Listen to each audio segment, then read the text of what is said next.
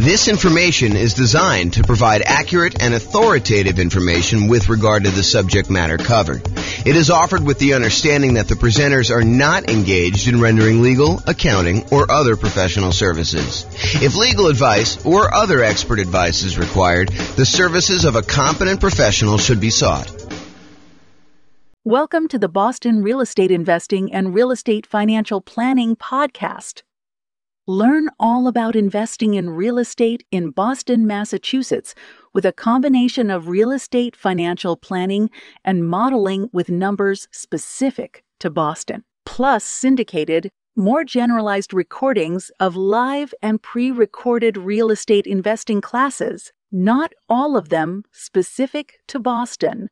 Be sure to stay tuned after the podcast for a message from our sponsors. Well, good morning and welcome, everyone. I am your host, James Orr, and today we have a really cool class, a class that I don't actually teach this particular topic that much. Today, we're going to go over refinancing rental property tips. So this is the class about all the different ways to refinance your rental property and some tips and information about doing that process. You'll want to definitely check with your lender to get the most up-to-date version of this when you go to do your refinance. But this is intended to give you sort of like a strategizing overview so that you can understand like the process, understand the different options for refinancing, understanding some of the pros and cons and what it does, and then understand sort of like the basic idea of loan-to-value limitations for being able to do these different types of refis. But when you're about to do this, you can't go to them and say, hey, on May 4th, 2023, James taught a class and he told me that this was the rule. And so this must be the rule. I must go ahead and have you use this rule. That's not how this works. You got to ask your lender and find out what the then current rules are and regulations and how you do it and costs and limitations and all that other stuff. So let's jump right into refinancing rental property tips and we will kind of go over this. So there are, in my mind, 4 different types of refinancing. And the ones that you probably are most familiar with is the concept of a cash out refinance where you're pulling money out of the deal, or a rate and term refinance where you are refinancing the loan because interest rates have dropped, but you're not trying to pull any money out, maybe just the tiniest bit, but you're not trying to pull any money out and you're trying to either extend the term of the loan. Maybe you've paid off the loan over 12 years, you have 18 years left on a 30-year loan, and by doing a rate and term refinance, you could reset that clock all the way back out to 30, which would significantly lower your payment. And in a lot of cases, you do that because the interest rates have gone down and you want to get a lower payment for those 2 reasons. Number 1, the interest rate has dropped, and so your payment's going to be lower. And number 2, you've extended the term out again on a now lower balance, and so that lowers the payment too. So the 2 that you're probably most familiar with is this idea of cash out refinance, and then also the rate and term refinance. You're refinancing the rate of the loan and the term of the loan, the length of the loan, okay? Now, there's 2 other ones that you may not be as familiar with. The cash in refinance. Sometimes when we go to refinance a property, we will actually put money into the deal in order to achieve a certain result that we're looking to do, okay? And similarly, recasting a loan. Sometimes we want to pay a lump sum in order to have the lender recalculate the payment for the same target payoff date, okay? So if you think about this, what is recasting? Recasting is you have a loan and all of a sudden you come into some money. You come into $50,000 and you're like, whoa, I got this $50,000. I owe $250,000 on this loan. Why don't I go to the bank and say, hey, I'd like to make this $50,000 payment on this loan? What does that actually do for you? If you go to the lender and you tell them, hey, look, I want to make a $50,000 payment on the loan, what does that do? What it does is it moves the date that you will pay off the loan in. Instead of you actually reducing your monthly payment and improving cash flow, all it does is it determines how much faster you will end up paying off the loan. You're basically saying, hey, look, if I had 20 years left on this loan, now by paying $50,000, you may only have 11 years left on the loan. It may be a significant decrease in the time you have left on the loan because you're still making the same monthly payment. But what if you wanted to go to the lender and say, hey, lender, I'll tell you what, I have $50,000. I would like to make a one-time lump sum payment on the loan.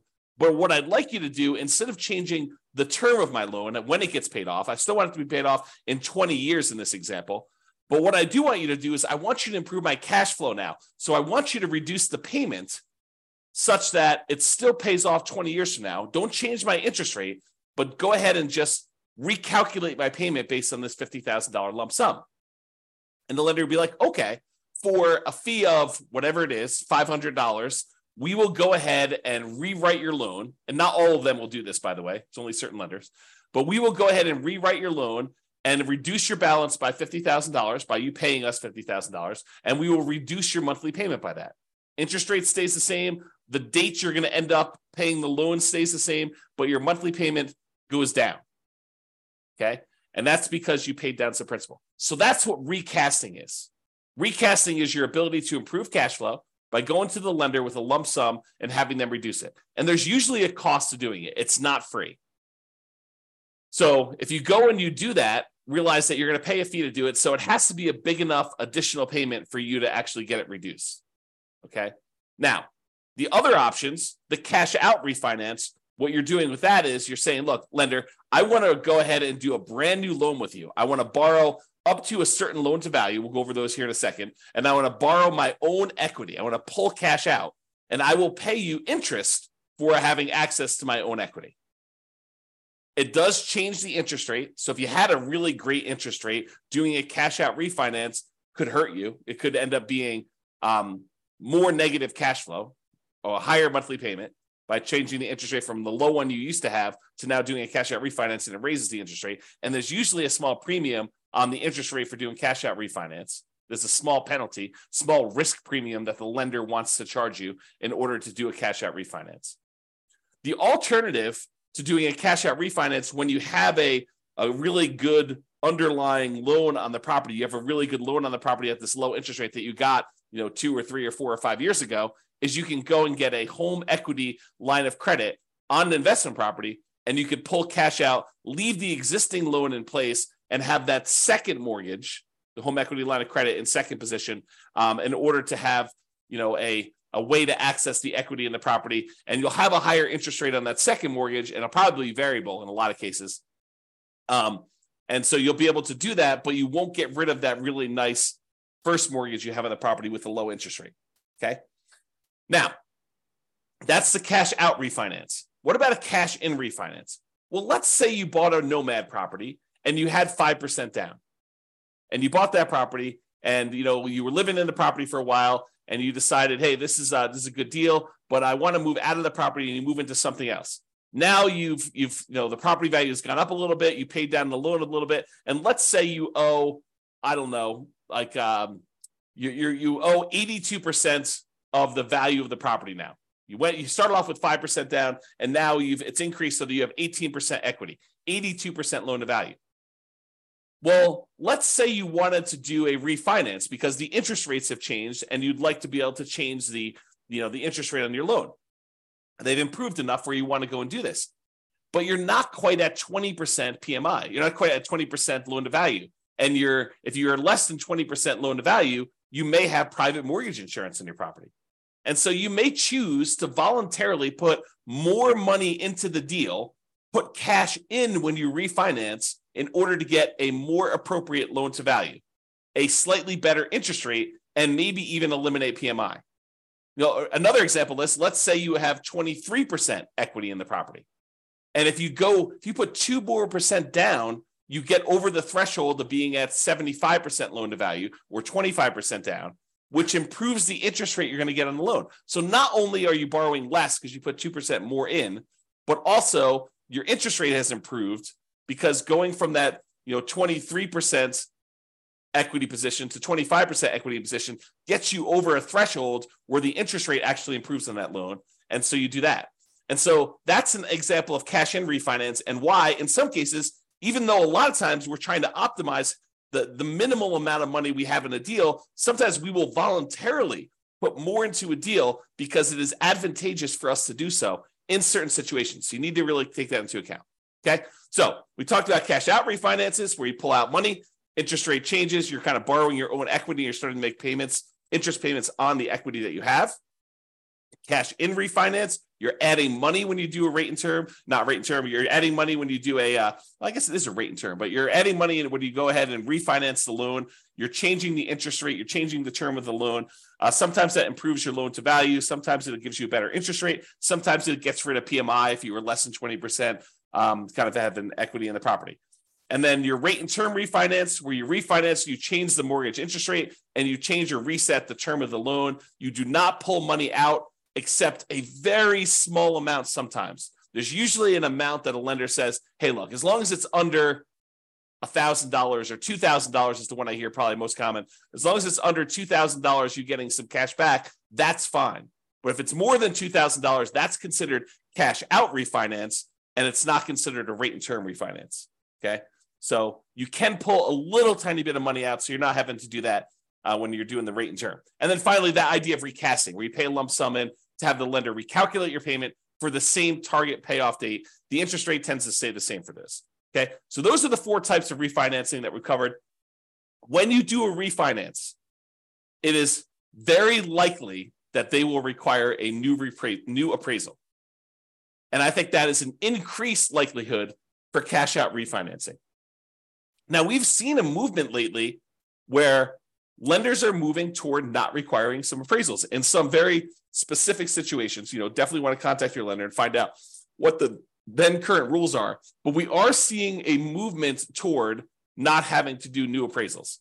Doing some type of like desktop underwriting where they check the value using some of their automatic valuation modeling, AVM type models where they're doing that. Or maybe if you had a certain amount of equity in the property, they don't even need to do an appraisal at all. So be aware that may be the case, but plan for it. Plan that there's probably going to be an appraisal cost unless you talk to your lender and your lender says, nope, not going to be an appraisal for you.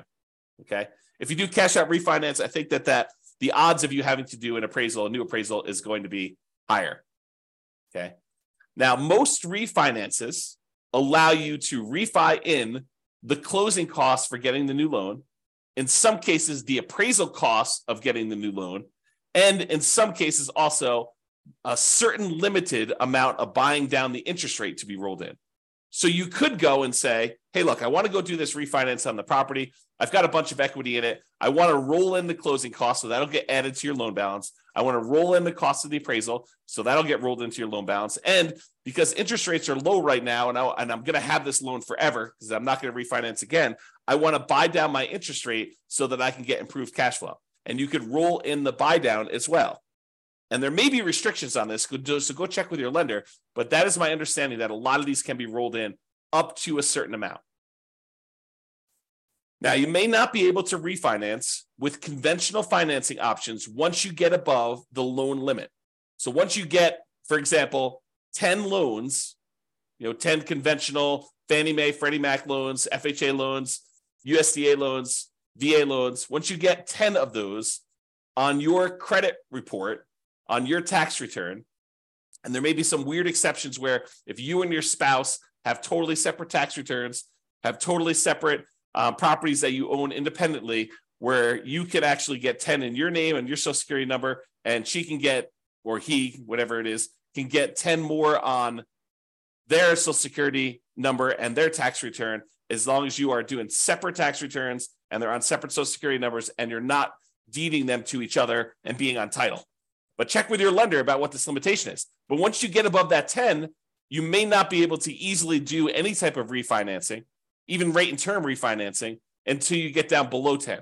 So you may need to pay off a property temporarily, get down to 9, do whatever you need to do, then actually refinance or do whatever you need to do for that last one to get back up to 10. So it starts becoming this kind of like much more complicated game of chess where there's pressure on different things you need to move around and be strategic about stuff. Okay. Check with your lender for their current rules and your current situation to find out what is appropriate for you, and be flexible in your approach. All right, let's go over some tips for rate and term refinance. Allows you to change the current mortgage interest rate to whatever the current rates are. So if rates have dropped, you're allowed to do that. If rates have gone up, you're going to get a higher rate if you do this. It allows you to change the current term of the loan.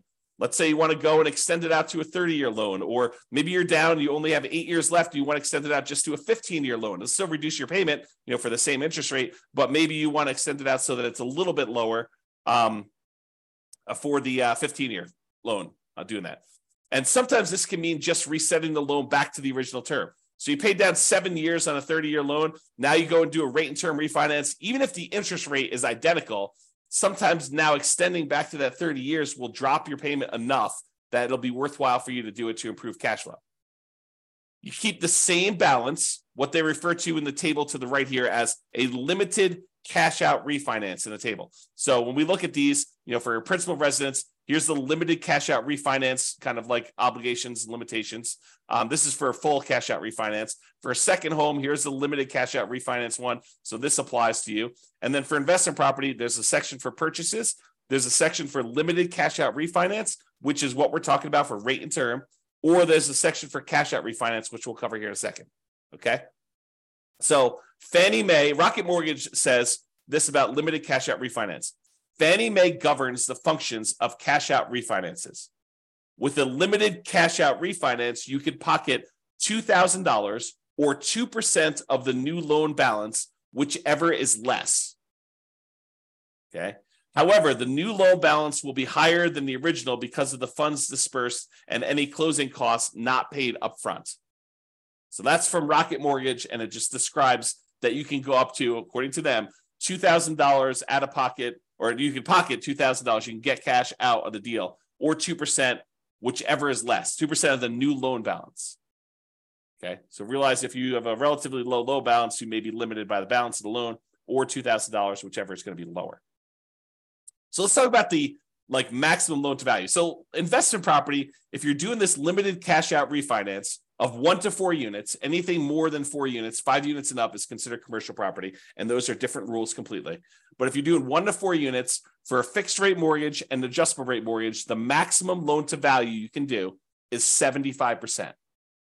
Okay. So you can go up to 75% loan to value. You'd leave 25% in the deal when you do this rate and term refinance, this limited cash out. Now, if you're living in the property, you could do a limited cash out refinance on 1 unit. You can go to 97% with a fixed rate mortgage or 95% with an adjustable rate mortgage.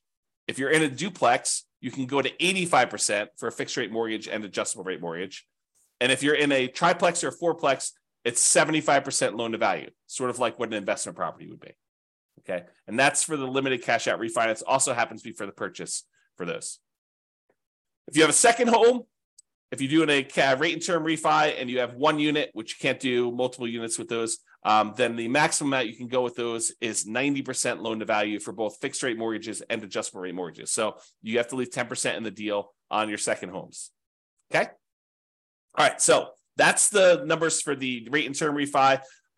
This often improves cash flow in falling interest rate environments, especially.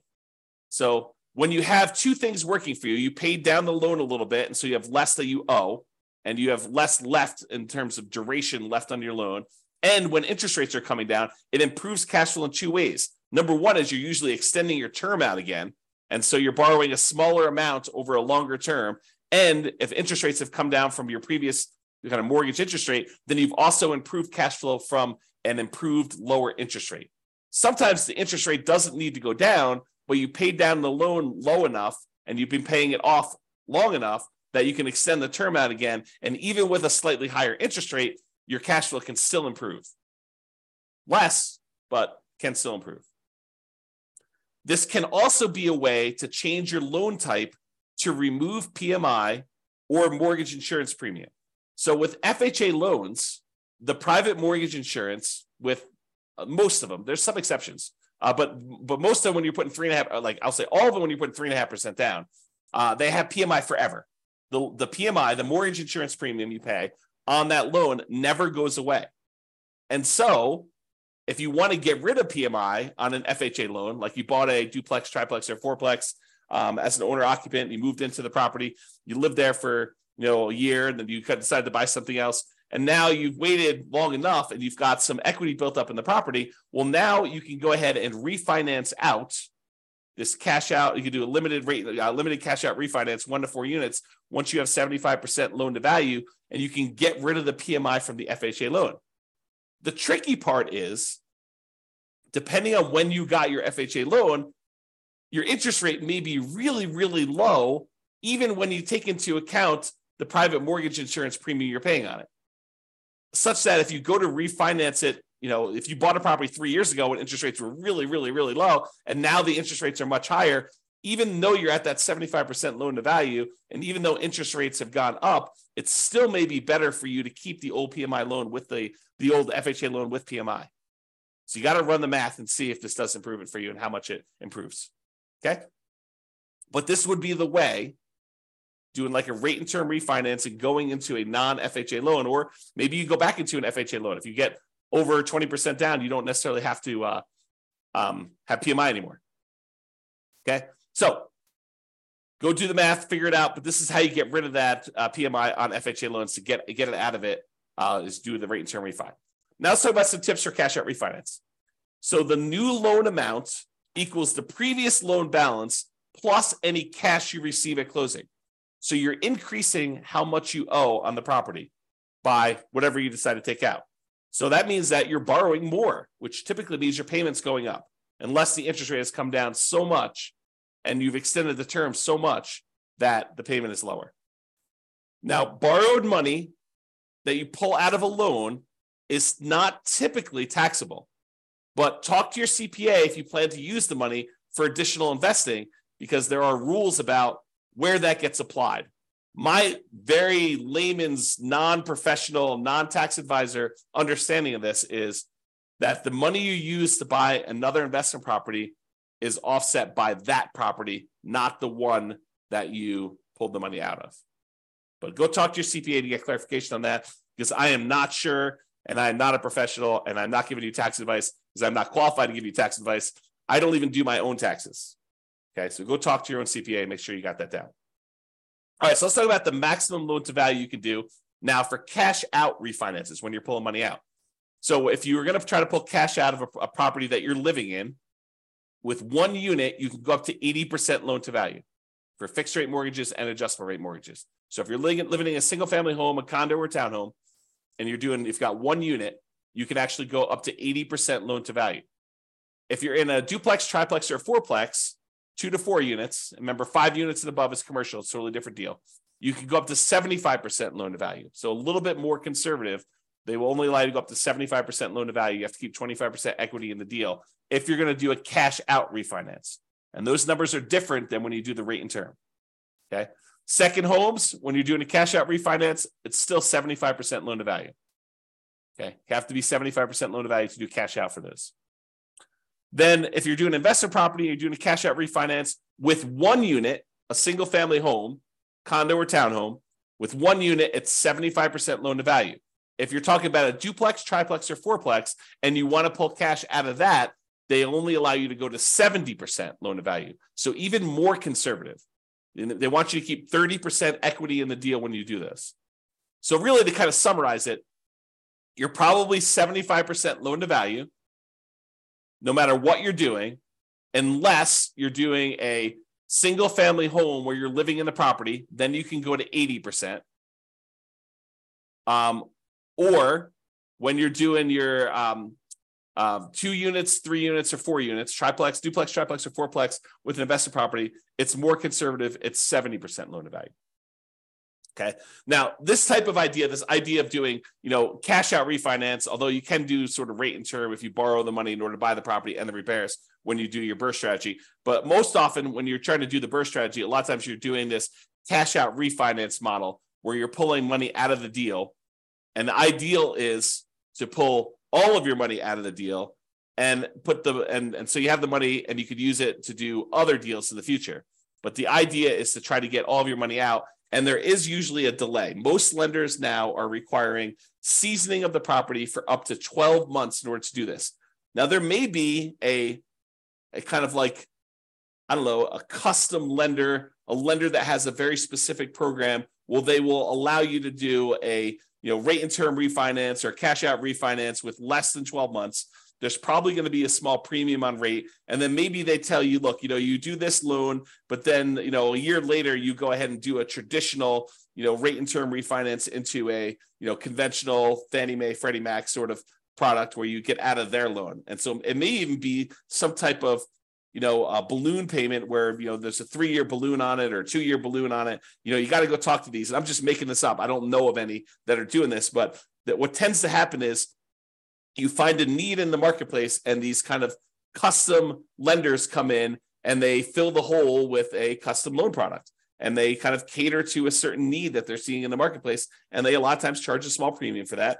And they get their premium, being able to cater to those guys. So if you want to do this with more traditional Fannie Mae, Freddie Mac, definitely talk to your normal mortgage broker and find out what the rules are. If you want to try to find one of these more alternative ones, you're more likely to find those guys advertising to like a real estate investor club or group. Okay. All right. So those are the tips for cash out refinance. Owner occupant refi. So if you're living in a property and you go, let's say you've been living in a property for 14 months, you've been doing the nomad strategy and you're about to move out and you're like, rates have come down, or equity has grown so much that I think I can get rid of PMI. What I'd like to do is I'd like to do a refinance using an owner-occupant loan while I'm there before I move out of the property. I'll just move out as soon as I'm done doing the refinance. Oh, no. When you go and you do an owner-occupant refi, in most cases, the lender is going to require that you sign another piece of paper that says, I will remain in the property for another year. And if you don't do that, it's called loan fraud. This could be a version of like equity stripping, where you have a bunch of equity in a property as an owner occupant. You do a refi, you max out the loan you can get on it. You pull all of the equity out of the property. Then you kind of like leave the property. Maybe you keep it. Maybe you just abandon it. And you kind of say, look, this was cheaper than paying a real estate agent. I only have to leave 5% in the deal. Look at the numbers there for doing a, limited cash out refinance, or I guess your cash out refinance will be higher, but you could do a limited cash out refinance and get up to 95% and just abandon the property. I don't know. Anyway, I digress. So you cannot just go ahead and do a refi and then immediately move out. Now, if you want to try to do that, talk to the lender and see if the lender will, if they have a loan program, or if they're going to require you to stay in the property for another year. Some of them may not. But that's what I've seen. I've seen that they require you to stay in the property for another year. So check with your lender if you plan to refi and then move out before a year is up. They may have rules about that. If you're being transferred for work, or there's some type of significant life event, I think there are some exceptions. You and your wife, you and your spouse get married when you were engaged, now you're getting married. Maybe that's a significant life event where you're combining households and you can move out before the year's up. Maybe you're getting divorced and you're going to move out and you're going to, keep the house or do whatever you're going to do with that. Maybe you got transferred to a different job. Maybe you're having a baby. All of these might be considered significant enough life events where they can make an exception to that 1-year rule. But you can't just arbitrarily say, the next day after I do my owner occupant refi, I'm moving out. They don't like that. They consider it loan fraud because they consider you got those terms of the loan, the better interest rate, the lower risk loan, because they thought you were going to be living in the property, and then you immediately moved out. They don't like it when you do that. All right, so in conclusion, there are several flavors of refinancing: cash out refinance, cash in refinance, rate and term refinance, and what's the name of the other one? Oh boy, recasting. Okay, so refinancing can be a way to improve cash flow. You improve your interest rate in some cases. If the interest rates have dropped since you had the loan, you can extend your term on the loan. You had paid off a certain amount. Now you're going back out to 15 years or 30 years, or in some cases, 40 years now. You can also eliminate PMI, where, equity is increasing your property fast enough. Now you've got, your PMI is low enough. You can either request PMI get removed, or in some cases, you have to actually refinance the loan, especially with like FHA loans. Okay.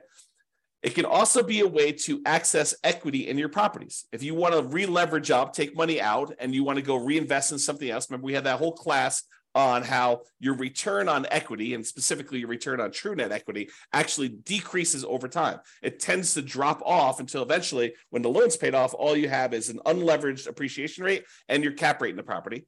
When you've got beyond your paying off the loan, you've gotten beyond your depreciation, then it's really just appreciation and your cash flow. And if it's unleveraged, it's cap rate and your unleveraged depreciation rate. So a lot of times you want to go ahead and re-leverage up so you can get back up on that curve where your returns are much higher on your equity. And so this is a way to access that equity, doing some type of cash out refinance or rate and term refinance, although not as much. Doing a HELOC on your loan is probably the way to access those. So be sure to consider when you're looking at these, the cost to access this equity. It's not free. There is a cost. And sometimes it's some of the more expensive money. As you see on the World's Greatest Real Estate Deal Analysis spreadsheet, I have a whole section on there. One of the 9 charts on that dashboard is about your like how much equity you have and what the cost is to access that equity. Both doing a refinance equity, a cash out refi equity, and also if you sell the property, what the cost to access that is. And refi tends to be the cheaper end of the spectrum. It tends to be more expensive for you to sell a property to access that equity.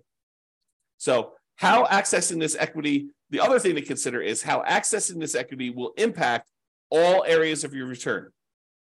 A lot of people get confused. They think, I'm just going to pull money out of this deal and then my property will still cash flow. Maybe not. Maybe by taking the money out of the deal, your cash flow gets significantly diminished on that property, and maybe it's even negative, such that the money you take and you invest into the next deal, it needs to be super strong at cash flow in order to be able to support the payments you have on the other property. So you want to really look at this. You want to look at those kind of like return quadrants we have, and you want to look at the return quadrants and how it changes the property you still have, the one you're doing the refi on, and also the property you're acquiring with that money, and make sure that they support each other. Or if they don't support each other, you're okay with that, right? Like you could be okay having negative cash flow if you decide to re-leverage up because you think the overall return in your portfolio is going to help you get to financial independence. It's not a property you intend to have where it's going to cash flow massively. You're really doing this to capture the great appreciation, some debt pay down, some tax benefits, and you're okay feeding the property, having some deferred down payment while you're doing that. And there will likely be, this topic specifically will likely be an entire separate series of classes in the future. Probably not until I'm done doing all the stuff on buying when we start talking about should I sell or refi my rental. That's like intended to be the next whole separate module, not individual module, but like whole, course, if you want to call it that way.